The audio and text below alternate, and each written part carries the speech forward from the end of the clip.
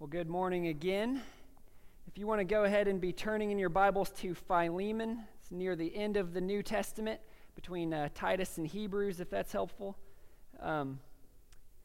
We're going to today do our second week in our 3-week series of Philemon, the book of Philemon. And as we saw a lot last week, this book really is talking about this biblical doctrine of forgiveness. And it's not so much a theological book as it is a play being worked out before our eyes as we read it. A play of seeing these characters, Philemon, the slave master, Onesimus, the slave that ran away but then gets saved and is now returning to his master Philemon for forgiveness. And that's what we're looking at. Last week I mentioned something, because we're talking about forgiveness. I want you to think about, I just so badly want this to sit on you for a moment. Think about how important relationships are in your life. How much of your life has to do with other people. You think of parents and children, husband and wife, friends, coworkers, and even fellow church members. And as we saw last week and talked about, those relationships can be built up when they're based on forgiveness and reconciliation, because there's going to be conflict, right? Am I the only one that has conflict occasionally? There's going to be conflict, and they can be built up if there's this forgiveness and reconciliation. But on the other hand, those relationships will be destroyed if there's no forgiveness, if there's no reconciliation. It's just a fact of life. You may have people that you knew in the past, and you collided, you had a conflict that became a quarrel, that became a falling out, and you don't even know them anymore. That relationship is gone. So it's so important that we understand that this biblical teaching on forgiveness, and that's what we're looking at. So last week, we asked the question, and it kind of goes along with what I was just saying, but we asked the question, why forgiveness? Why would Onesimus, the runaway slave who gets saved, bother going all the way back to Colossae to ask forgiveness of Philemon? Why would he bother? He was 1,200 miles away. That's a big deal. A lot of us, unforgiveness, whatever, we just move on. Why was this such a big deal to Onesimus? And why was Paul sending Onesimus with this letter to Philemon to help Philemon work through and walk through this forgiveness? What was such a big deal there? Why bother with forgiveness? Well, last week we saw 3 basic principles about forgiveness, why we want to forgive, why we should be concerned with it. And they were, forgiveness, number 1, glorifies God. When we have forgiving hearts, we show the supernatural work that has taken place in our hearts. Because forgiveness is not natural. Justice, retribution, those things are natural. Revenge is natural. Forgiveness, at least the way the Bible defines it, is not natural. And so when we show that supernatural work, it glorifies God. Secondly, we saw that forgiveness strengthens the church. Forgiveness strengthens the church. Conflicts are going to happen even within a church, and yet if we will follow God's will, God's desires here, he tells us that he will bless the church that walks in his ways with forgiveness. But on the other hand, if we choose not to forgive, his blessing is not with us. His blessing isn't with us, and slowly the church breaks down, and then it falls apart. It's strengthened, though, through forgiveness. That's why we'd want it.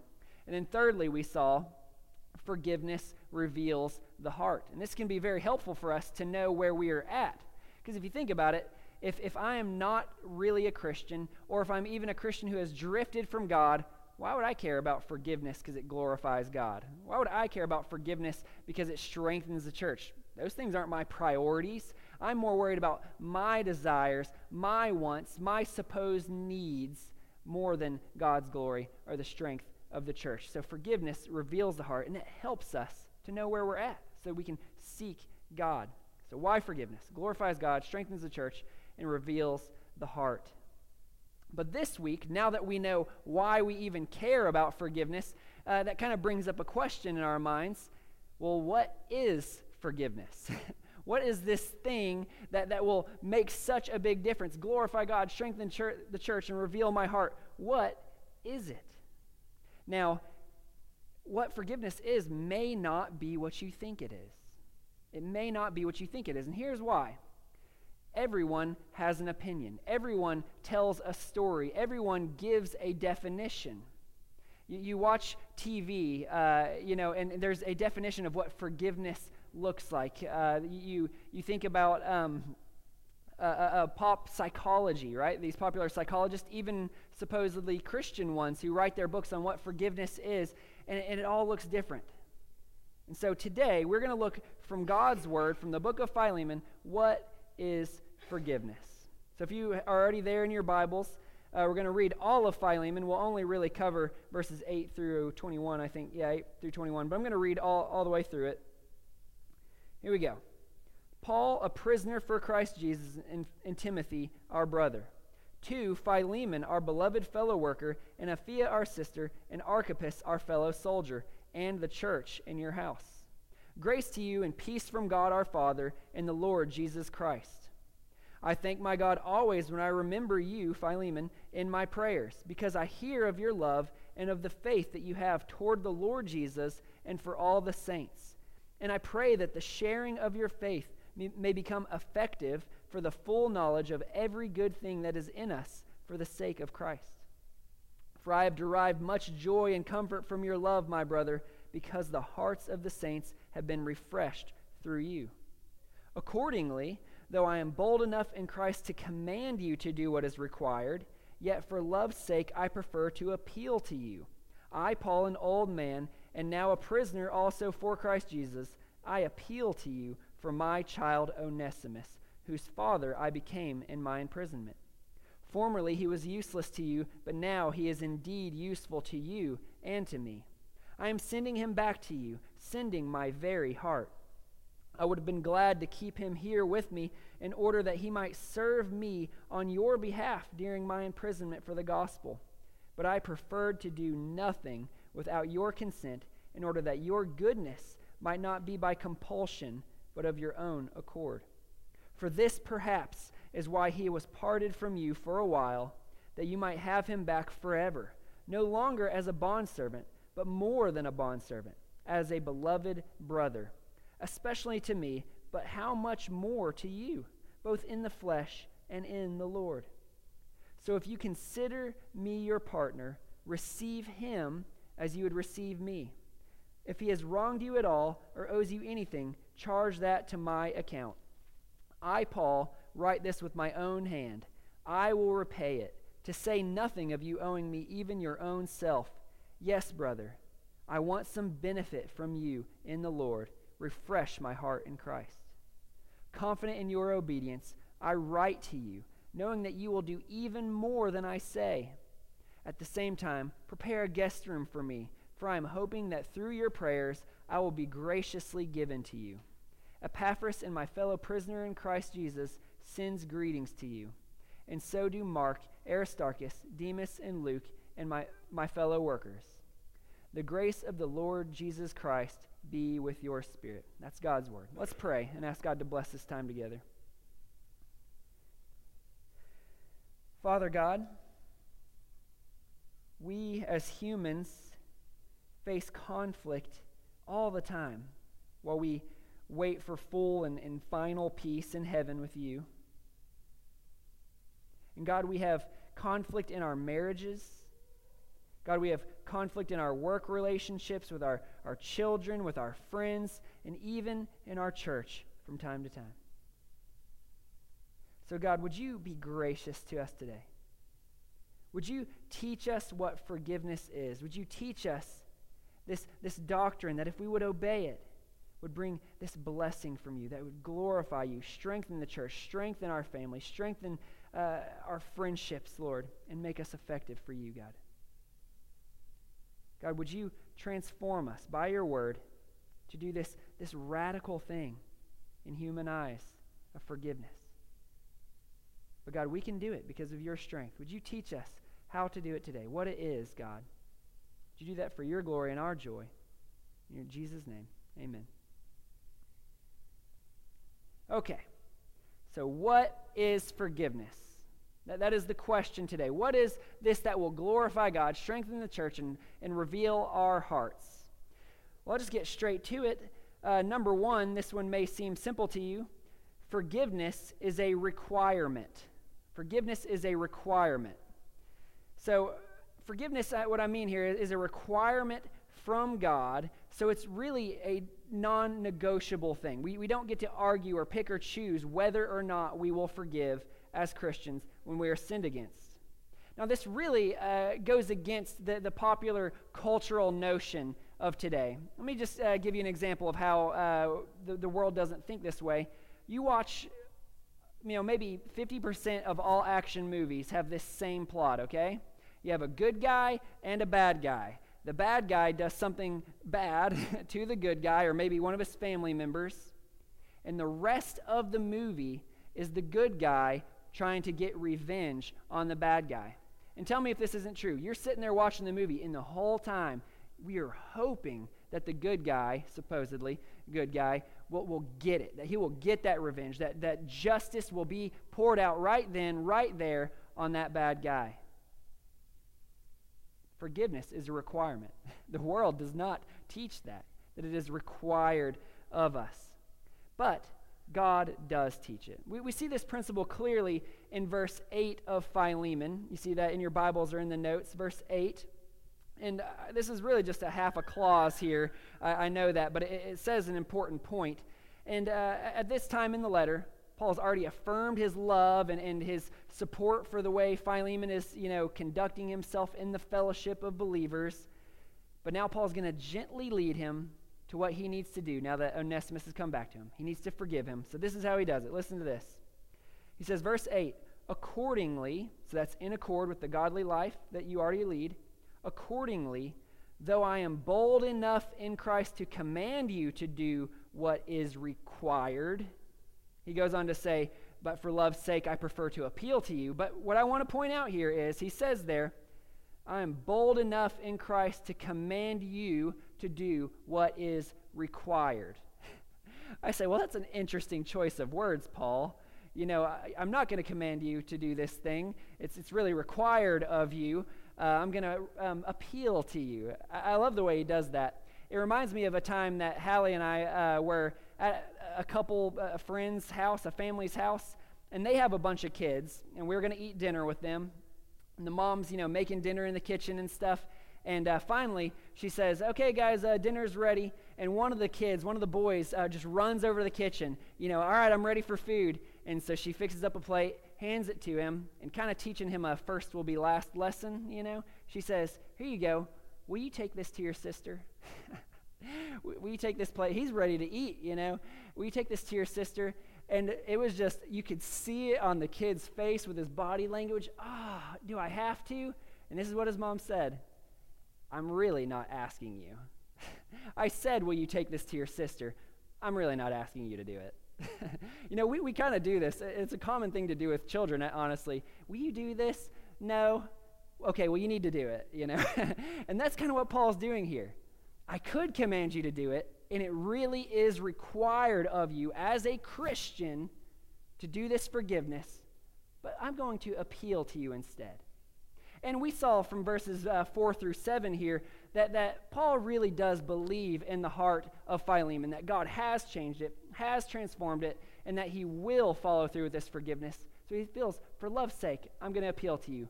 But the point that I'm making here is, it is required of Philemon. How would Philemon know that? How would Philemon know? He says, what's required? What do you mean, this forgiveness is required?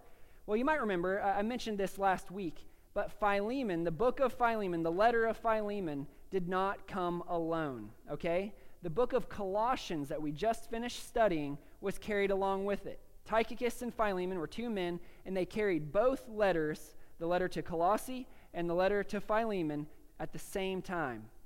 And so what we need to think about is, so what did Philemon know about forgiveness from the letter to the Colossian church, which he was a part of, that met in his house? We see that in Colossians chapter 3, verses 12 through 13. You're welcome to turn there if you want. Just don't lose your place, Colossians 3, 12 through 13 says this. Put on then as God's chosen ones, holy and beloved, compassionate hearts, kindness, humility, meekness, and patience, bearing with one another, and if one has a complaint against another, forgiving each other, as the Lord has forgiven you, listen to this, so you also must forgive. It doesn't say there, put on humility, kindness, and if you feel like forgiving, if you weren't hurt that bad, if, it's convenient for you, that's not what it says. Forgiving one another, as the Lord has forgiven you, so you also must forgive. So Philemon would have been well aware of his duty here, this requirement that he was given. He would know, I am supposed to forgive my new Christian brother Onesimus, this runaway slave that's returned. I want to say something here just before I go any further. I want you to remember, anytime we use the word requirement, and that requirement comes from God, it's a good thing for you. It is for your joy. It is for your good, but it's also for His glory. That's just an aside, but it really is. Anything that God requires of you is for your joy, for your good. But that really doesn't get us too far in what forgiveness is, does it? To say that you're commanded to do something that you don't know what it is isn't all that helpful. So I want to give you a helpful principle here for how you can know what forgiveness is, okay? This is in your notes, and you can circle it 10 times.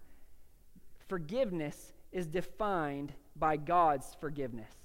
Our forgiveness of others is defined by God's forgiveness of us. And you say, well, where do you get that? Is he just an easy person to look at? No, look at it again in Colossians if you have it, or I'll just read it.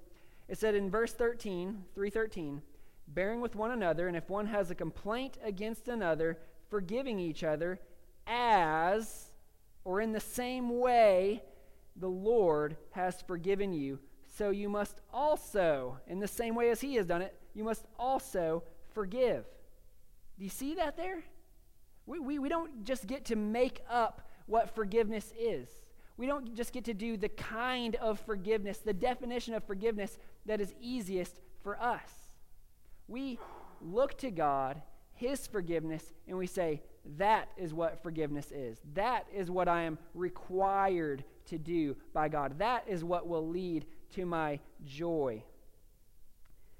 Now, I see that there, but is that anywhere else? Ephesians 4:32. There are several other places, but it says, be kind to one another, tenderhearted, forgiving one another, as God in Christ forgave you. We see that same principle. It is tempting sometimes to listen to the pop psychology, the guy on Oprah that has some new insight into forgiveness. That's cool, but that doesn't mean that that's what forgiveness is. God, listen to this, God is the author of the universe. He's the author of your salvation. He's the author of your life. He gets to decide what forgiveness is. We don't get to define it in just any way. God says, or God acts, God does something and says that was forgiveness. That becomes the definition for what forgiveness is. Does that make sense? And so it is our duty to define forgiveness the way God has enacted forgiveness on our part. And if you remember nothing else that I say, just remember that. Because really, the rest of these principles that I'm going to give you, the next 3 principles, are based on the fact that okay, here's how God forgives. Okay, I see that. Now, how does that look in our lives? That's really all I'm going to do. And you could do that on your own. But we'll work through Philemon and see how these things work themselves out. So, with that understanding, forgiveness is a requirement. It is defined by God, His forgiveness. Now we can look at these principles, how God has forgiven us, and how Paul is now asking Philemon to forgive. See number 2 in your notes there. Here's our first principle that we'll see. Forgiveness is conditional. Forgiveness is conditional. Work with me here for a minute. That may sound strange to some of you. Specifically, when I say forgiveness is conditional, I mean forgiveness is conditional on the offended giving forgiveness, offering forgiveness rather, and it is conditional on the offender, the person who sinned, receiving that forgiveness with repentance. Okay? We like to think of forgiveness as being unconditional, but that's just not actually in the Bible. It is not by works, but it is absolutely by repentance that we're forgiven. Think about it again. We've got to look at God's example of forgiveness to define our forgiveness, okay? Let me ask you a question. Is everyone forgiven by God, or does God only offer forgiveness to everyone? Is everyone forgiven by God, or does God only offer forgiveness to everyone? I'll ask this question another way. Will everyone be in heaven? No. My mansion's not going to be next to Hitler's. It's just not the way it's going to work out. Those who did not repent to Jesus, trust in him, will not have eternal life. Let me just use some really easy verses for you to show this. Again, I know that these can be shocking, so I want to show you from the Bible, John 3:16 through 18. We know these verses. So listen to this. For God so loved the world that he gave his only Son. Now, how does that verse end? Does it say so that everyone can have eternal life? It doesn't. For God so loved the world that he gave his only Son, that whoever believes in him should not perish, but have eternal life. There's a condition right there. Verse 17 and 18, for God did not send his Son into the world to condemn the world, but in order that the world might be saved through him. 18, whoever believes in him is not condemned, but whoever does not believe is condemned already, because he has not believed in the name of the only Son of God. God's forgiveness through his Son, Jesus Christ, is offered to the entire world. Here it is. Here is the payment for your forgiveness. Here it is. Here's this gift wrapped for you. But it has to be received by repentance and faith. It is not just applied to us. There's a name for that, by the way, the belief that it is just applied to us. It's called universalism, okay? There is the universalism church out there. It's sort of this love wins idea that God's love just saves us without us ever trusting in Christ Jesus. But that's just not the way it is. That's not what the Bible teaches. Let me give you another example, and then we'll move on. 1 John 1:9, another very common verse. I wanted to use common verses. If we confess our sins, that's repentance, confessing, you're turning from it. If we confess our sins, he is faithful and just to forgive us our sins and to cleanse us from all unrighteousness. There are so many more examples, and I have them in my notes and I get rid of them, but they would all show you that God's forgiveness is offered freely, unconditionally, but it is conditionally applied. It is conditionally given. Why does that matter? Why does it matter that God's forgiveness is conditional? Well, I think that if we say that God's forgiveness is not conditional, it really cheapens true forgiveness. It really cheapens it. It puts everyone on an even playing field. Again, you're forgiven, you're forgiven. Are they? This guy might have trusted in Jesus, repenting, he's walking with him. This guy might be in complete rebellion against God, and we say, you're both forgiven. That's just not the way it works. It cheapens true forgiveness. This man has forgiveness. This man has a gift of forgiveness offered him, yet he has yet to receive it. I don't know how many people I've been evangelizing, and I'm talking to them, and they say, "Oh, no, well, I'm a pretty bad guy. I don't do anything." But thankfully, God's a forgiving God. Thankfully, God's forgiven me. Well, have you trusted in Jesus? No, but God's forgiving. Seriously, I've had that conversation so many times. That is horrific. That is terrifying that people believe they have forgiveness without having to receive it by repentance and faith. And so for us, we need to be careful that we are defining forgiveness correctly and even offering and giving forgiveness correctly. So we'll look at Philemon now, verses 9 through 11, and we'll see if Paul is following this definition of forgiveness. He said, I could command you to do what's required. Verse 9, yet for love's sake, I prefer to appeal to you. I, Paul, an old man and now a prisoner also for Christ Jesus, I appeal to you for my child Onesimus, whose father I became in my imprisonment. Formerly he was useless to you, but now he is indeed useful to you and to me. Listen to this. This is the key. I am sending him back to you, sending my very heart. What Paul doesn't say there is, hey, Onesimus, your runaway slave, like he's out there somewhere. Can't you just let bygones be bygones, Philemon? Don't just be, angry at him or bitter at him. Like, you just need to let it go, You just need to forgive him. Give him forgiveness. That's not the way it works. Right here, we have Philemon has gone back to Onesimus. Again, a 1,200-mile journey to stand in front of his master who he's run away from. That sure sounds like humble repentance to me. Here I am. And Paul is saying, I sent him back. We've talked about it, and we've decided he's going back.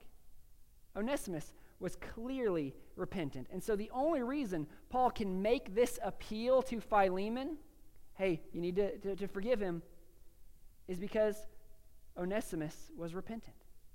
Philemon was able to give this forgiveness because Onesimus was repentant. Now, again, forgiveness is always offered. That's actually the next sub-point in your notes. This conditionality, it was two parts. Forgiveness is always offered. Forgiveness is always offered. That means if you're the person who's been sinned against, like Philemon in this story, you are to always unconditionally offer forgiveness. Yes. We see in Matthew 18:15, if your brother sins against you, go, that's an action, do something, go and tell him his fault between you and him alone. If he listens to you, you have gained your brother. Now you're to go and confront him, but there's this thing there. It says, if he listens to you. To me, that if he listens to you, you've gained a brother. That sure sounds like the brother who's been sinned against is saying, look, man, I know we're all dealing with sin, but I need you to know about this offense, And you kind of get this idea if he's reasoning with the offender, pleading with him even, turn from this sin, man. Repent from this sin that you've done against me. I want to forgive you. I want to give this to you. I want to gain my brother. Forgiveness is always offered. That is the responsibility of a Christian who has been sinned against. Now, I should mention something here. I can't go too far into it, but there are times, there are times that you shouldn't go to someone and offer forgiveness. What I mean by that is sometimes we should just bear with people. We saw that in Colossians, bearing with one another and forgiving one another. There's an idea that sometimes people, just out of a moral lapse at the moment, they slip up and they sin against us, right? Or they do these little things, and if you're able to just let that go, these little sins, then do it. Bear with them. We don't need to be nitpicking and pestering each other to death. Think about it. If every time you were sinned, someone confronted you, every time you sinned, it would be a really hard thing. It would be hard to grow in that, and you'd feel very defeated. But let me say this. Here's the test, kind of, for when you should. If it is a pattern in the person's life, this wasn't just a momentary slip up and they got kind of angry at you and said some unkind word. If it is a pattern in their life, if it is hurting you or hurting other people, or if it is even dividing and hurting your relationship, then you should go to them and offer this forgiveness. It's time at that point. If you see this is a pattern in their life, they're walking in sin, it's actually your duty as a Christian to hold them accountable. Even if you're able to deal with the sin, you want to hold them accountable for that sin. But we have these patterns. If they're hurting others, hurting you, they're hurting your relationship, that's when you talk to them. That doesn't mean we have to, every little thing that happens, I didn't like it that she did that. We don't have to call them out. So I just want to say that. We always offer forgiveness in those times. But the second principle that we see, and this is really Onesimus in the story, he models it well. Forgiveness should be always sought. It's always sought. We're always seeking this forgiveness when we are the sinner, when we sin against someone else. We see this in Matthew 5:23 through 24. It says there, if you are offering your gift at the altar, okay, that would be like equivalent to if you're going to worship at church. You're offering your gift at the altar, and there remember that your brother has something against you, so you've sinned against them in some way. Leave your gift there before the altar and go. First be reconciled to your brother, and then come and offer your gift. So you're getting ready for church in the morning, you're feeling good, and all these things. And God brings to your attention someone that you have offended in the past. He reminds you, the Spirit reminds you. And what he's saying in that verse is, before you come to worship me and act like everything's okay, you really need to go make things right with your brother or your sister. You need to make things right with this person you have offended. Remember what the greatest command is? Jesus says that the greatest command is to love the Lord your God, right? And the second greatest is this, to love your neighbor as yourself. We cannot say that we love God while we're sinning against our brother or our sister. It doesn't work. We are always seeking forgiveness. So there are these two responsibilities, these two things that make forgiveness conditional. Are you always offering forgiveness? And are you always seeking forgiveness with a repentant heart? I wish I hadn't done this. I'm sorry I did that. I'll do my best by God's grace not to do it again. That's repentance. I'm turning from it. It's conditional on those things. So it's a requirement. Forgiveness is. It's conditional. What else? How else? Once those things have happened, we've offered forgiveness, we've sought forgiveness, and the other has said, okay, yes, then what? Number 3, forgiveness is gracious. Forgiveness is gracious. So what do I mean when I say forgiveness is gracious? Well, again, we need to use this principle, this really big principle, that forgiveness is defined by God's forgiveness. So how was God's forgiveness gracious? Man, where do we start on where God's forgiveness was gracious? The first thing that jumps out to me about God's forgiveness of me and of you, if you've trusted in him, is it was incredibly costly. He freely gave it, right? Graciously gave it, but it was incredibly costly to him. You think about it. 1 Peter 3:18 says this, for Christ also suffered once for sins. Christ Jesus, God, the Son of God, God the Son, suffered once for sins, the righteous for the unrighteous, that he might bring us to God. So we have offended the God of the universe, and yet the God of the universe said, in order to bring you back to me, I'm going to pay the price. It will cost me something to give you this forgiveness. And he did that on the cross. The condemnation, the wrath that I deserve was poured out on Jesus so that this offer of forgiveness could be there, that I could receive by repentance and faith. Forgiveness is costly. Okay? Think about that in your life. Sometimes we say, I would forgive them, but you missed it. Forgiveness is costly. There is no but. All right. Next, we look at God's forgiveness. What else does it do? Forgiveness, God's forgiveness, benefits the offender. It costs God something, the life of his son, the punishment of his son, and it benefits the offender. Undeserved offender, right?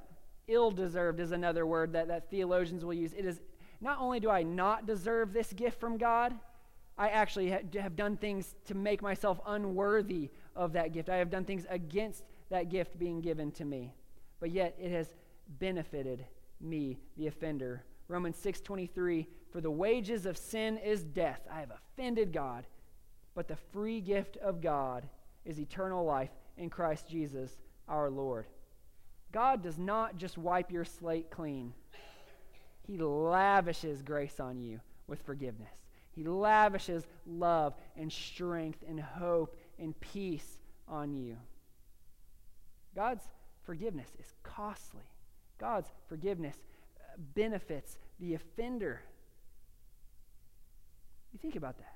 When we're forgiving people, we say, they really don't deserve me doing this nice thing for them.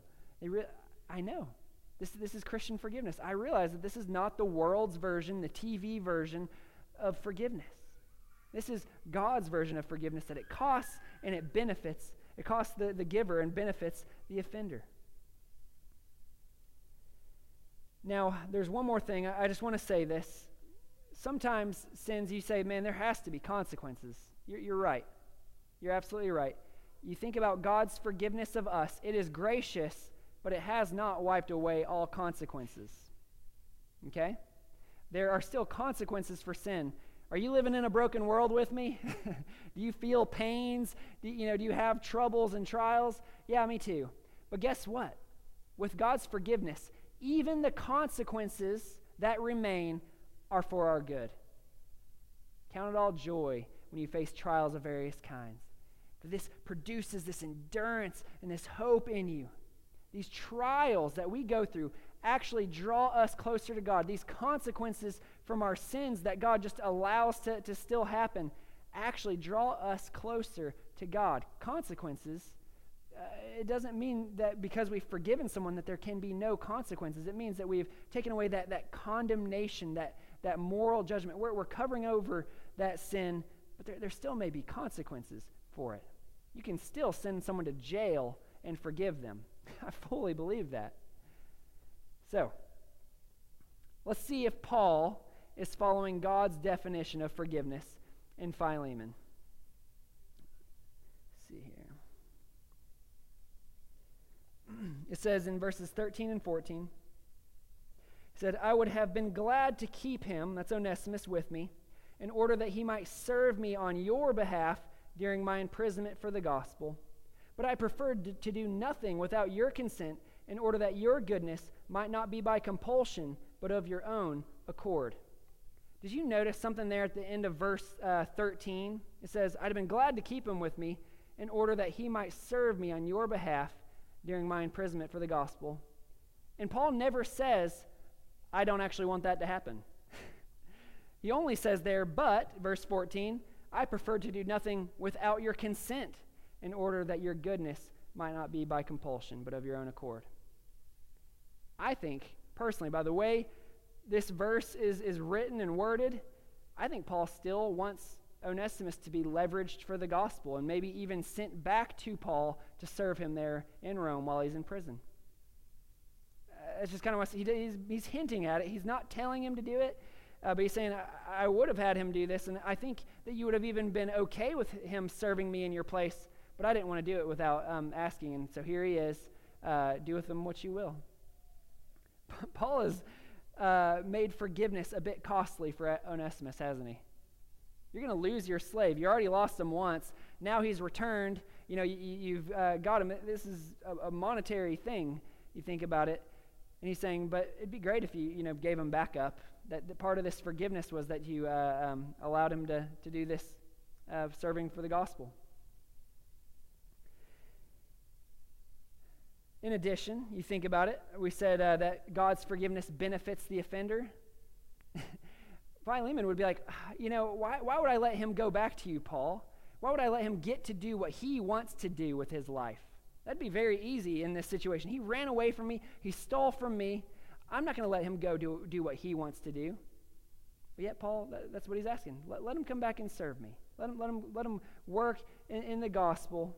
He can still even be your slave, but just let him go do these things. Send him to do these things. It would benefit Onesimus, and it would cost Philemon. And not all consequences were removed for Onesimus' offense. Not all consequences. Onesimus, again, had an incredibly hard journey because he had to seek this forgiveness from Rome to Colossae, an incredibly hard journey. Then he had to stand there in front of Philemon, in front of the whole church, and say, I messed up. I ran away. I should not have run away from my master. Those are consequences for his offense. And Onesimus was still going to make, I can't think of the word right now. He was still going to pay back Philemon. Restitution, I think. He was still going to make restitution. He was going to pay back Philemon for anything he'd stolen. and even the money that Philemon would have lost because the slave was gone. But there was a problem. You say, well, where is that he was going to repay? There's a problem with Onesimus paying. It is a debt that he can't pay. Onesimus was a slave, right? He's a poor runaway slave. Those aren't exactly high credentials to be making a lot of money. Onesimus wouldn't have had the money to pay back Philemon. And so we see in verses 18 through 21, Paul says this: if he has wronged you at all or owes you anything, charge that to my account. I, Paul, write this with my own hand. I will repay it, to say nothing of your owing me even your own self. There's still this consequence. There's still this payment that needs to be made. There's still this restitution. But Paul's going to pay it even for Onesimus. This is kind of amazing. I realize that it's not coming out of Onesimus's pocket, that there's this debt that he can't pay, yet someone else is going to pay it. Does that sound familiar, by the way? Does that sound maybe like a debt you and I owe that we could never repay, that someone else says, I'll repay it? Here's my signature, my blood. I'll write it in my blood. I will pay his debt. That's exactly what Paul's doing here. He says, verse 20, yes, brother, I want some benefit from you in the Lord. Refresh my heart in Christ. Verse 21, I love this. Confident of your obedience, again to this requirement, I write to you, knowing that you will do even more than I say. I don't even know what even more is than it being costly for Philemon, benefiting Onesimus the offender. I don't know, like pack him a sack lunch for his trip back to Rome. I don't know what this more is that Paul's talking about, but that's grace, guys. That's Philemon. There we go. There's only 3 people I can, third time's the charm. Philemon is being called to pour out additional grace on this offender. I think that's incredible. But again, we compare that to God's forgiveness, and it makes complete sense. Grace upon grace. That's what God gives. That's what his forgiveness looks like. So, forgiveness is a requirement. It's defined by God's forgiveness. It's conditional upon the repentance of the offender. Onesimus is doing that here. And it's gracious towards the offender. And I would say many people stop right there. Okay, I've forgiven them. We're good to go. But God goes a little further, and he calls Christians to go further. Number 4, forgiveness rebuilds. Forgiveness rebuilds. It rebuilds relationships, and it rebuilds people even. Think about this. God, who shows us what forgiveness is, does not forgive without reconciling. He doesn't forgive anyone without also reconciling to himself. There is no Christian who could say, I'm forgiven, but me and God, we don't have a good relationship. He still hates me. You know, he doesn't want to have a relationship with me. There's no Christian, no forgiven person that can say that. Listen to this, 2 Corinthians 17 through 19. It says this, therefore, if anyone is in Christ, he is a new creation. The old has passed away. Behold, the new has come. All this is from God, who through Christ reconciled us to himself and gave us the ministry of reconciliation. That is, in Christ, God was reconciling the world to himself, not counting their trespasses against them, and entrusting to us the message of reconciliation. Through Christ, reconciled us to himself. He forgave us. He didn't count our trespasses against us, and he reconciled us to himself. This is a beautiful thing. Now, I realize God has a little bit of an advantage on this. He changes our hearts. But I would even say, me and God, yes, God forgave me. Yes, God reconciled me. But my relationship with God has not been perfect since I've been a Christian. It has still been a process. It's still been a work.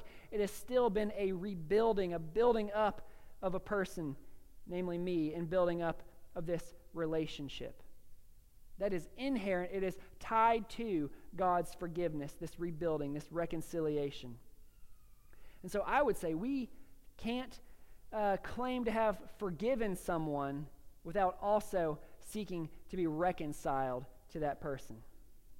That would only be a partial forgiveness, one that God does not do, and so it's really not forgiveness at all. Let's look again at Philemon, verses 15 through 17. It says there, "For this perhaps is why he was parted from you for a while, that you might have him back forever, no longer as a bondservant, but more than a bondservant, as a beloved brother, especially to me, but how much more to you, both in the flesh and in the Lord. So if you consider me your partner, receive him as you would receive me." There's so much in that verse. I hope my voice emphasized what I wanted you to see. You're receiving him back as a bondservant, yes. Okay, so there's this forgiveness, things are okay, but as more than a bondservant, but as a beloved brother. Not just even a brother, not just a fellow Christian, as a beloved brother. He says, we say there, especially to me, so he's a beloved brother to Paul, but how much more to you? I, Paul, have a good relationship with Onesimus, but I think you, Philemon, are going to have an even better relationship with him. You're going to be his master and his brother in Christ. You guys are going to, do this mission. You're going to serve God together, and in whatever that way that looks like, there's going to be this reconciliation. There's going to be this rebuilding of the relationship. That's what Paul is calling Philemon to do. Don't just tolerate Onesimus. Don't just coexist with him. Rebuild that relationship. Reconcile. Make it stronger than it ever was before. That is forgiveness. That follows God's model.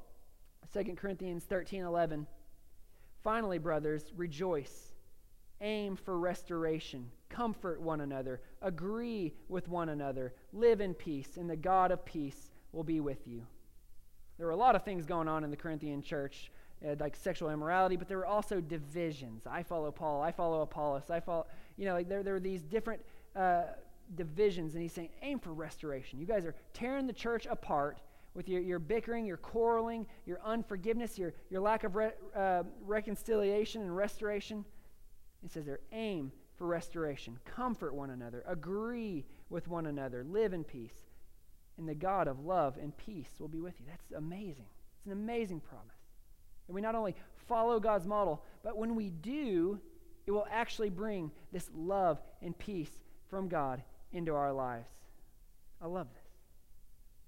Our forgiveness should pave the way. I realize reconciliation isn't immediate. It should pave the way and be the springboard towards reconciliation and rebuilding relationships. That's often the hardest part of forgiveness, I would say, is we say we've forgiven them, but it's like, I just don't know. Depending on how they sinned against us and who it was, we just almost don't want to be right with them. That would almost feel like we're rewarding them. Forgiveness is gracious. It costs you. It benefits them. This is what it is to be a Christian. Now, I'm saying something here. This forgiveness, God's forgiveness that includes this grace, that includes this rebuilding, is radical. It is a radical forgiveness, but it is common for Christians. This is what you're called to do. This is what is required of you. Does that make sense? I realize this is crazy, but that's what the gospel does to us. It has us do crazy things. It says, you know what? I will take the cost for the sin you did against me. You know what? I will give to you so it will benefit you. I will rebuild the relationship with you even though I really don't want to. This is radical forgiveness in the world's eyes and even in my eyes as I think about it, but it really should be what the Christian is as we're filled with God's love and God's peace. I wanted to just for a moment, what does this reconciliation take? What does this reconciliation take? I just wrote down some thoughts I had. Reconciliation, rebuilding relationships, takes deliberate efforts at showing the offender they are forgiven. Deliberate efforts at showing them they are forgiven. I think I've already told you guys this story, but there have been times that I have, as a Christian, have still sinned against God. I've gone to God's word almost hoping that it would beat me, punish me for my sin. and then I read about God's love and God's grace. Like, I just, open it, and there it is. You're dead in your trespasses and sins, but God, because of the great love with which he loved us, made us alive together with Christ. I'm just like, man, you've forgiven me. There's therefore now no condemnation for those who are in Christ Jesus. We can do the same thing. Be deliberate at showing them they are forgiven. It takes intentional displays of love as you look for their best interest. Philippians 2, I don't want to go there, but it talks about looking out for the interests of others, not just your interests, but for the interests of others. And that's even those who have offended you, sinned against you, repented, and now you've forgiven them. Look out for their interests, intentional displays of love. This doesn't mean you have to become their best friend. It doesn't mean you have to like all the same things they like, have all the same interests. It doesn't mean that, but it means you're showing them love. You're looking out for their best interest, and that rebuilds. That's the model God gives us. That's what he requires of us. This forgiveness that is freely offered and then freely given when the other receives it. It's gracious. It costs you something. It benefits the other. And it rebuilds. It seeks to rebuild. This is more than just a fun little text, more than just neat theology. This is life. This is what God has called us to do for his glory, the strength of his church. Your marriage will suffer if you don't get this. Your relationships with friends and coworkers will suffer if you don't get this.